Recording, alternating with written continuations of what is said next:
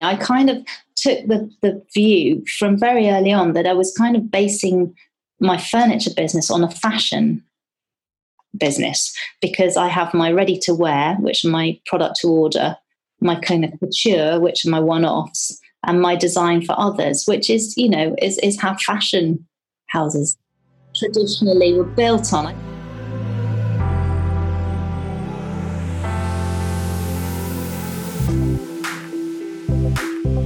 You're listening to the Make It British podcast. I'm Kate Hills and I'm on a one-woman mission to save UK manufacturing.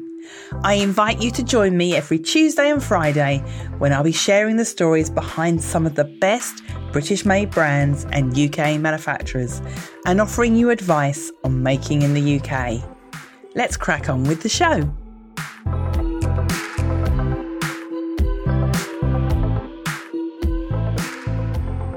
Hello and welcome to episode 78 of the Make It British podcast.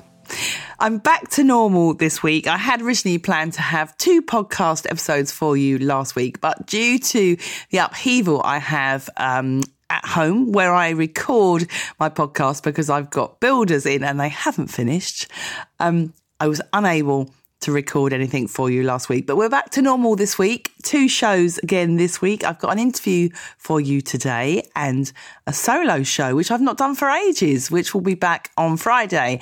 And I'm going to be talking about sustainability in UK manufacturing. So on today's episode, I am interviewing furniture designer Katie Walker. Now, Katie, she studied furniture at college back in the 90s and she was at the Royal College of Art and she had her own business making furniture in the UK ever since she graduated. She's got 3 sides to her business. Firstly, there are the iconic pieces, which she is so well known for, which sell directly to the public and also via her website. But she also makes one-off pieces to order and does collaborations with other businesses like John Lewis and Heels. Now, Katie holds a design guild mark as well for her furniture, which is a mark of quality, which is awarded by the Furniture Makers Company to recognise design and innovation within the UK furniture industry.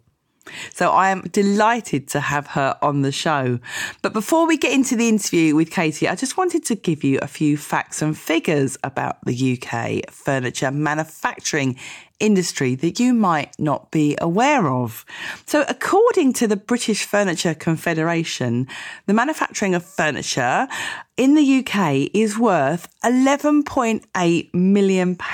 And that figure is on the rise, which is brilliant to hear. And the BFC say that the furniture is one of the top 3 growing manufacturing industries in the UK, which is fantastic. There are currently 8,489 companies in the UK making furniture. So the British Furniture Confederation really know their stats. And according to them, there are 120,000 people directly employed in furniture manufacturing here in Britain. And if you include people in the wider furniture industry, so those people involved in things such as design and selling of furniture, there are 320,000. So that's a lot of people in the furniture industry in the UK. Now, when we talk about the furniture industry, it encompasses quite a diverse range of different products. So not just furniture itself, but also furnishings and things like beds and mattresses.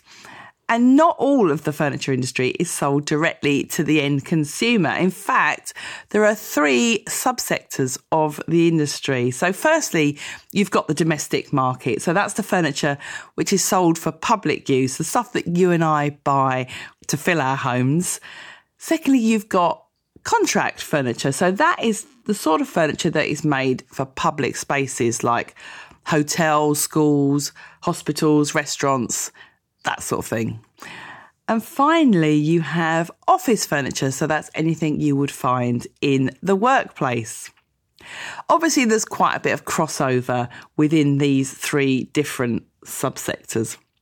But the furniture industry as a whole suffers from many of the same challenges that other UK manufacturing industries face at the moment. So the loss of skilled workers over the last few decades and the difficulty of attracting young people into the industry.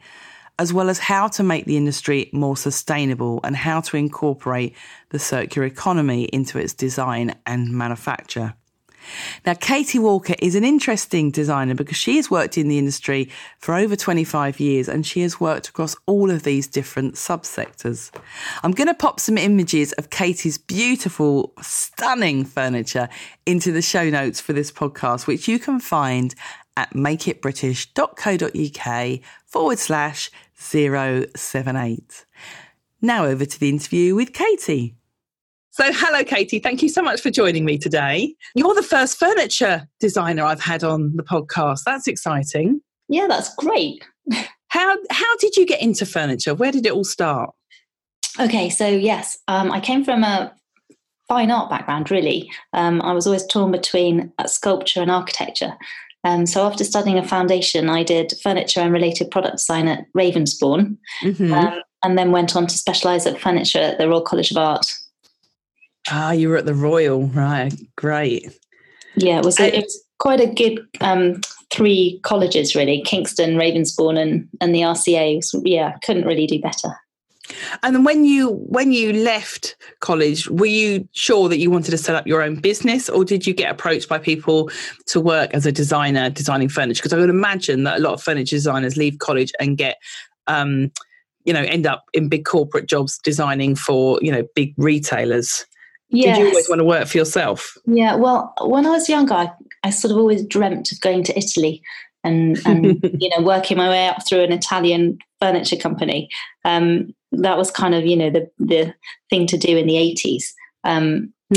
But during my time at the RCA, my first commission was actually to do a piece of public seating for Bushy Park in Teddington, opposite Hampton Court Palace. Oh, really? Yeah, I grew up not far from me. Yeah, I grew up in Teddington, and I spent a lot of time in the parks.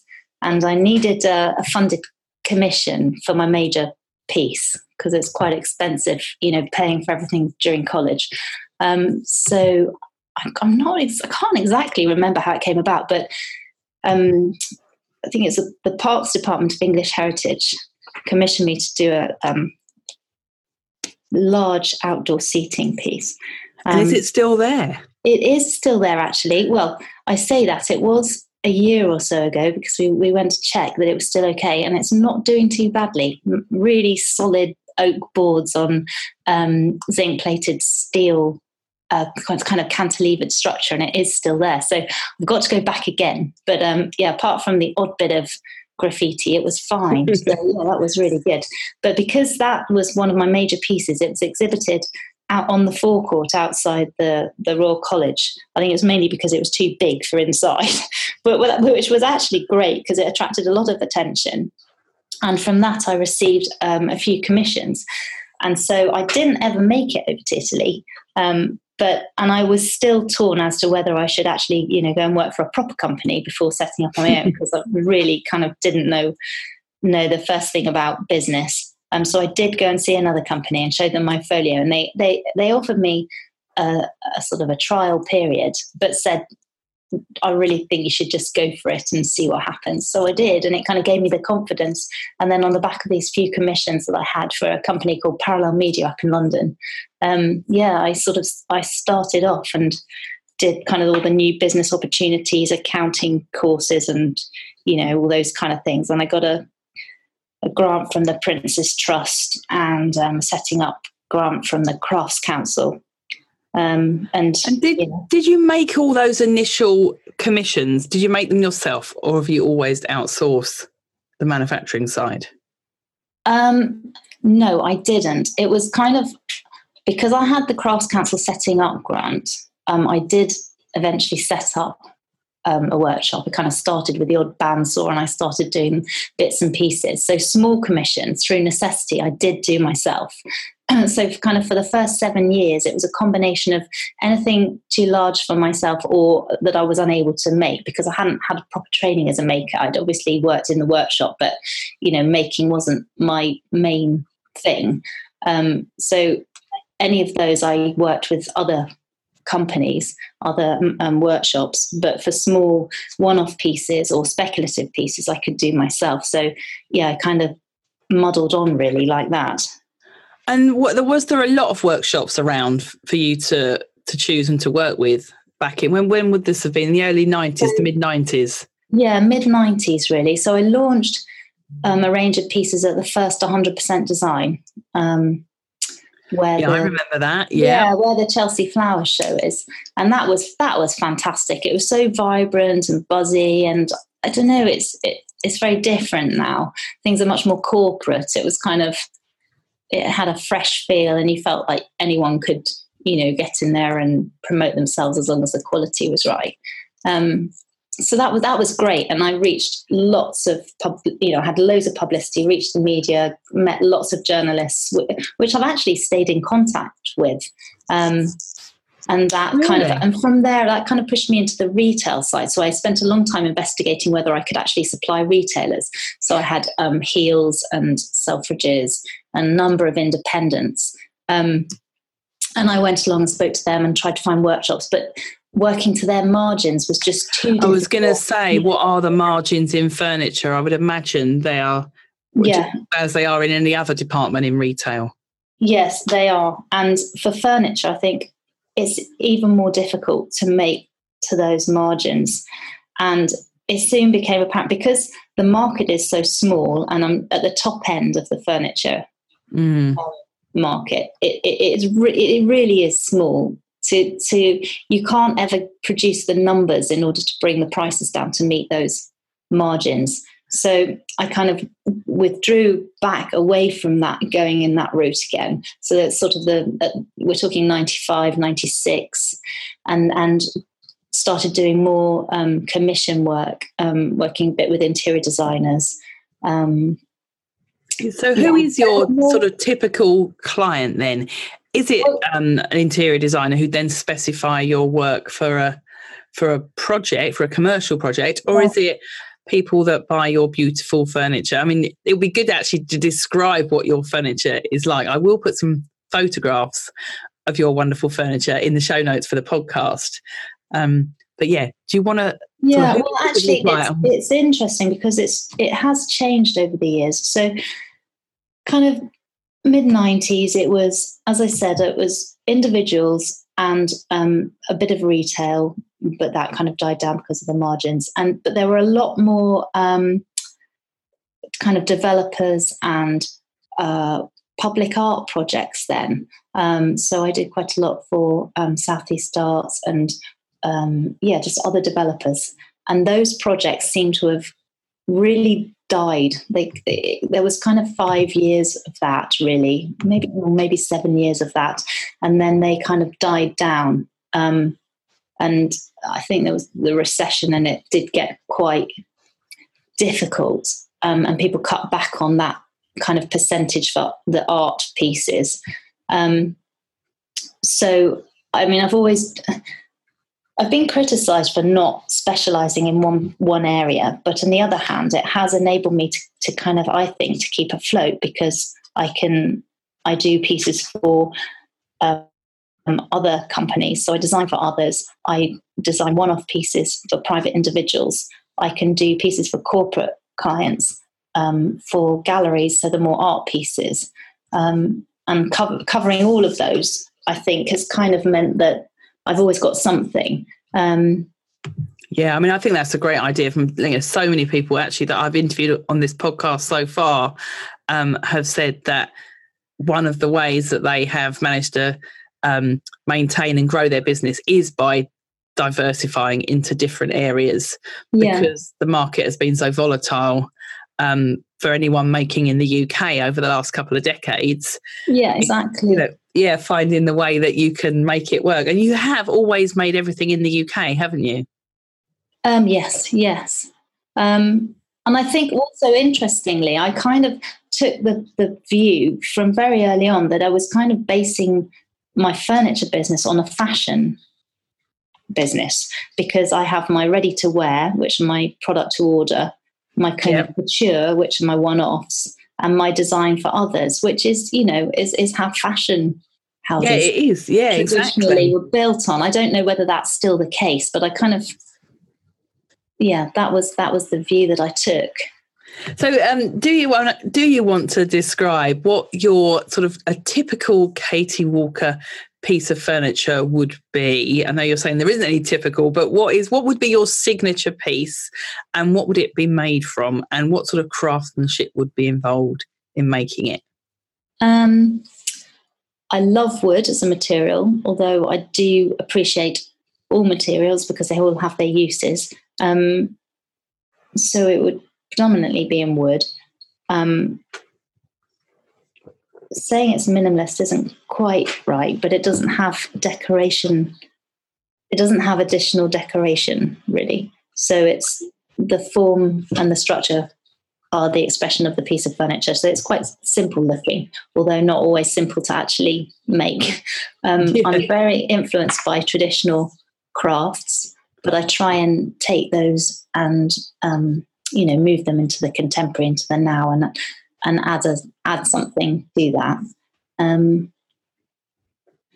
I think your furniture has almost got I'm a big mid-century fan, and it has almost got a feel of a mid-century type of influence to it. Is that the case? Yes, it does. Yes. Yeah, it's the same principles and values, definitely.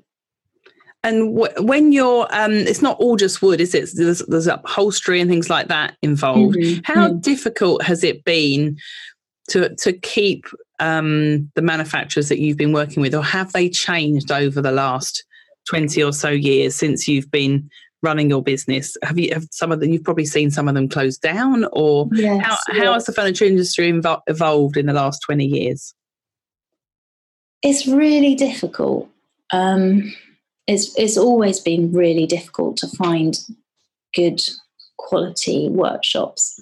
There are so few out there, and a number of them have closed down, definitely over the last 20 years. You must have quite good relationships with them now, though. Have you been working with some of the same guys for the last 20 or so years? Actually, no, there isn't anyone that I've been working with for that long. Because they've closed. And changed or retired. I have got to know workshops sort of, gradually, and then they've started, as you form a relationship with them, then they will start to work for you, who might not have worked with you or for you in the beginning. So it takes a while to build that up sometimes. Because I can imagine. Yeah, because especially a lot of these workshops are making their own pieces, and for them, obviously, they get much more returns on making those than if they're making for other people. So have you not ever been tempted to set up a workshop yourself? I know you say you can make some of the simpler pieces. Have you not ever thought about training up some craftspeople or finding people that can work with you and setting up your own workshop? What would be the barriers to doing? I have my own workshop. Okay. Yeah, but it's essentially a one-off and prototyping workshop. So that's down here in Sussex. Yeah. And I have considered training, taking on apprentices and working with them. But for me, that's it's a whole new, it's a whole extra thing to take on. And I don't feel able to do that. I wouldn't have the time. If I could work with someone else who would then do that, then that would be great. But at the moment, I'm hard pushed to do the designing. I only have kind of help with the books and the marketing, and I don't. Yeah, of course, yeah. So much to do in running things. I would need to take someone on to do that. So, what do you enjoy doing the most? Is it the design side of the business? Yes. Or rather than the making? Yes, definitely. Yeah, I can see how, you can tell by the way that your products are designed, and they are so beautiful. It must be, it's a very special skill. I'm from a textiles background, and to me, the designing of furniture is a completely different skill because it's a much more three-dimensional product, isn't it? And I mean, does the UK, do we have a lot of good furniture courses in the UK teaching? Is it a bit like within textiles where we're teaching a lot of people to design textiles, but not so many people to make? And is it the same with furniture? There's a lot of very high-end design courses for furniture, but not so many courses that are teaching people the craft of making furniture? Yeah, absolutely. I think, there is, because I think I was probably one of the last kind of lot of people that came out of furniture courses with workshops. And then they all started to close them down. So it makes it just as difficult for you to find people because they're not training anyone up. Yeah, it does, because everyone wants to be a designer and not a maker. And I think, and even if you do want to be a designer, you still really need to kind of get in there and really understand how things work. And I don't think that's so true. Truly found that out and understood how to design until I had really, got into the workshop and put things together and felt the weight of things and, just kind of work with the materials. It's different. So, I mean, there are, again, that's where furniture differs, doesn't it, from textiles, in that you have so many different types of materials, even, down to different types of woods and metals and so many different. And I suppose with manufacturing for furniture, you get specialists in each type of material. Is that the case? Yes, you do. Yeah. So do you find the UK or the British furniture industry is one of collaboration, or is it still quite is it like the textile industry was maybe 10 years ago, where it was quite sort of split up and there wasn't really a sort of a sense of a supply chain? What's the current state of the British furniture industry? Really interesting. Do you all collaborate? Do you speak to other furniture designers and workshops? Well, we do, but it's really interesting to hear you say about the textile industry sort of 9-10 years ago, because I don't know what that was like, and I don't know how that's differed now, not knowing about the textile industry. So it'd be great to hear about that. But I mean, I think it's like I have just completed a one-off and worked with Lytton Furniture, who are owned by Benchmark. So there's collaboration, I guess, in terms of they've agreed to make those or that piece for me, but it's not. We haven't developed any work together, and I think that's more mainly because of having the time and a kind of a window of opportunity where that would come up. I think everyone's so pushed for time. For time and trying to make every penny pay that there is no longer that time. I had an interesting discussion with someone that worked within the Italian furniture industry last year when I was exhibiting at the Chelsea Harbour Design Centre, and they were saying, well, a number of these pieces could quite potentially have been taken on by Italian furniture companies in the 80s, but no one has that spare money to do more elaborate things and prototype, and actually kind of has the time to put into really seeing where you can go with ideas anymore. That's a real shame, isn't it? It is. I mean, there needs to be something that can change that. Otherwise, the industry will die, and it will become so. It will lose all its innovation. It will, and I think you've already started to see that in the big shows over the last few years. If you go around and a lot of the products they do, there's a lot of similarity between a lot of products, and I think that's probably a sign of that. Because they're using the same materials, the same moulds, they're all copying each other. And yes, they're finding one idea that sells, and everyone's jumping. Yeah, exactly. And also at the moment, there's a lot of looking back. So looking back to mid-century modern kind of era. So all of the 70s, the designers then, because we know it sells, we know it's fashionable at the moment, it's kind of more of a safe bet to dig out more designs by those designers and produce those than it is to back new ideas. So who do you think is doing it well? Where is the innovation, apart from yourself? Where is Where is the innovation happening? I'm very small and kind of, tiny and on the fringes. So I don't really kind of count myself in that.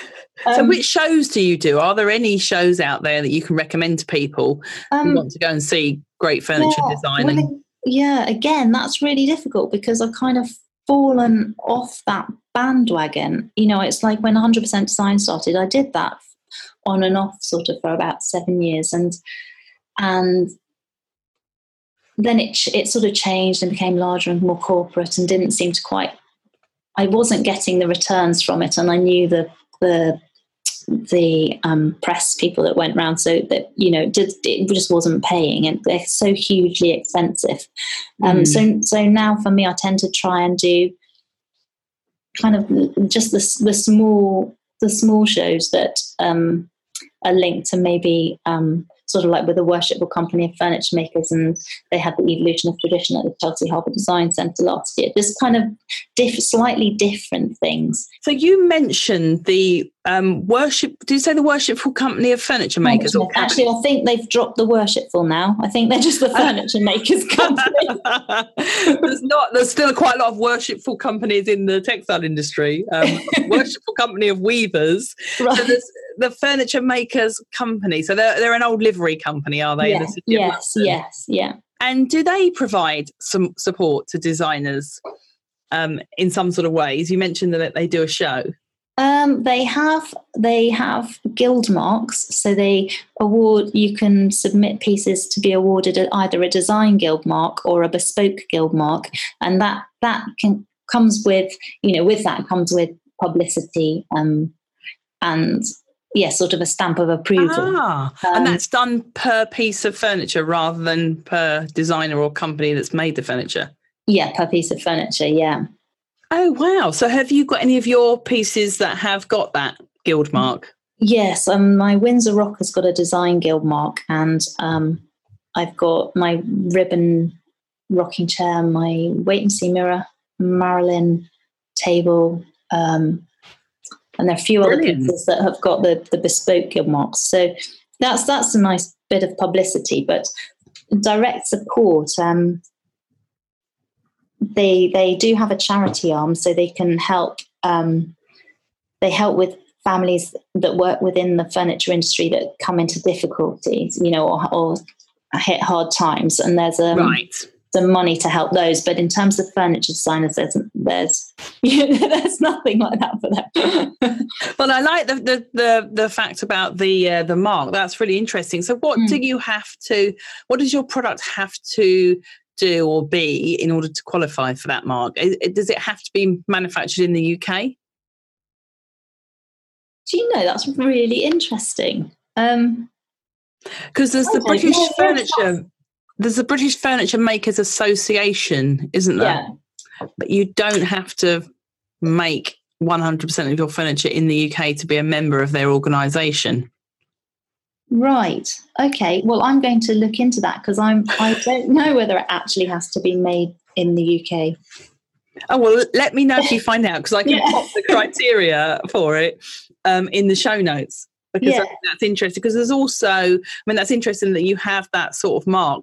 There's talk of, that sort of thing happening within other industries as well. I know the ceramics industry have you can't put made in England on the base of ceramics if they're not fired in England.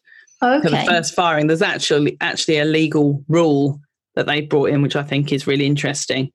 So, I wonder what their criteria is. Make It British doesn't have a stamp, does it? Not yet, no. Oh. Not yet. No, maybe at some point. So what is the best thing about making your furniture in the UK, and why do you still choose to do that, Katie? Oh, because I think it's the most ecological way forward. I think I don't know. It just seems much more sensible to keep everything as local as possible, and to try if you can keep everything working as close to home as possible, and everyone did that, then hopefully everything would work. Yeah, exactly. Very simplistic, but the Italians do it, don't they? Because I mean, I also did a stint working out in Italy, and the Italians will still buy Italian wine, Italian leather goods.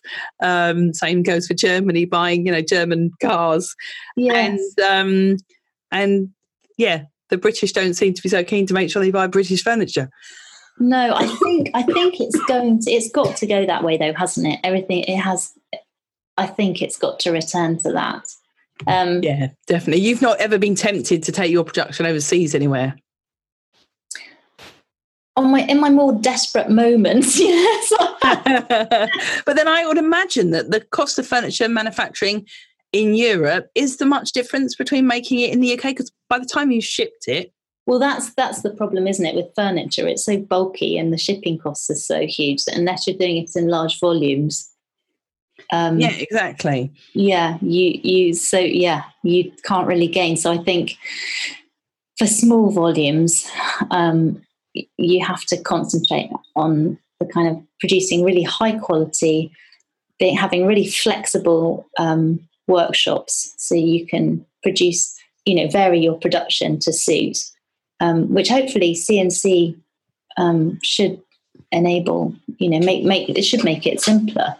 Do you want to explain to people what CNC is in case they don't know? Computer controlled routing equipment to make parts should mean that once you've got those components programmed into it, that you should be able to swap over and produce, sort of 20 of this or 100 of that or whatever, much easier than before. Hopefully, I think people are moving over to that. Yeah, definitely. So automation, a bit like it's helping a lot of other manufacturing in the UK. Exactly. Technology and automation. Yeah. The more efficient it can become, and therefore, the easier it is to make back in the UK again. Exactly. I mean, there are a lot of big contract furniture manufacturers in the UK, aren't there? Particularly up north, we've got a lot of bed manufacturers here, and there's people like, the name has escaped. Actually, someone I know works for a company called HSL Chairs, and they make all their chairs in Yorkshire. Oh, I don't know them. I'll look them up. Yeah, I think they're reclining chairs for old grannies. I hope I haven't got that wrong, because I'll have offended him. I've been meaning to go up there and visit him because I know they make a lot. So, so there is quite a lot of, that sort of furniture made here. And there's a lot of mattresses. I think there seems to be a big gap, doesn't there, between the kind of, as you said, the kind of, without calling it chairs for old grannies, but, the kind of the lower end, there's larger production facilities for those, but we don't have, like in Italy or Scandinavia, where we've got kind of mid-sized workshops that have superb equipment, but the pieces are still made with such a high level of craftsmanship. We're kind of a bit behind in that respect. And that's interesting. So in that way, it's the opposite to the textile industry, which has lost a lot of its mass manufacturing, but has kept a lot of its high-end, small batch and small quantities. Right. So what are your plans for Katie Walker going forward?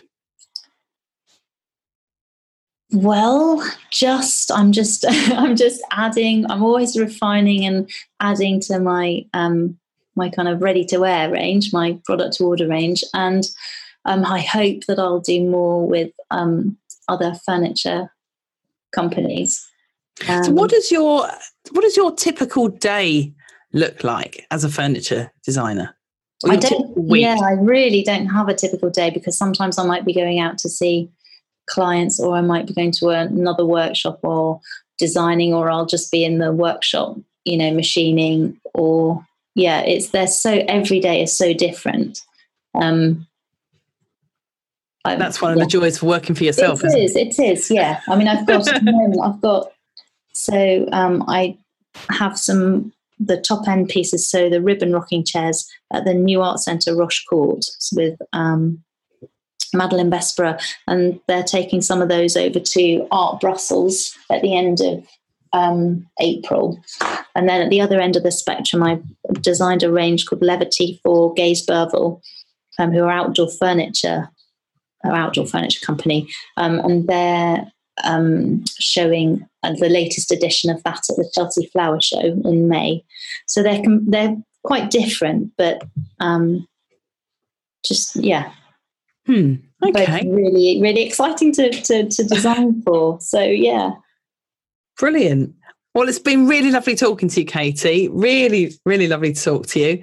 And I will put links to where people can find you in the show notes of the podcast. Do you want to just give us which is the best place for people to find you? Is it via your website or on social media? Oh gosh, yeah. Social media is one of those things that I have not got very. I've really got to do something with that. No one's judging you. So yes, that's on my list of things to do. Yes, so katywalkerfurniture.com, best place to see some pieces, which is usually not that up to date, but has enough on it, and I will, yeah. Brilliant. No, don't feel you need to now jump on Instagram just because I've asked you for where your social media channel to find you on. Oh, brilliant. Really lovely to talk to you, Katie. Thank you very much. Yeah, no, thank you. It's great.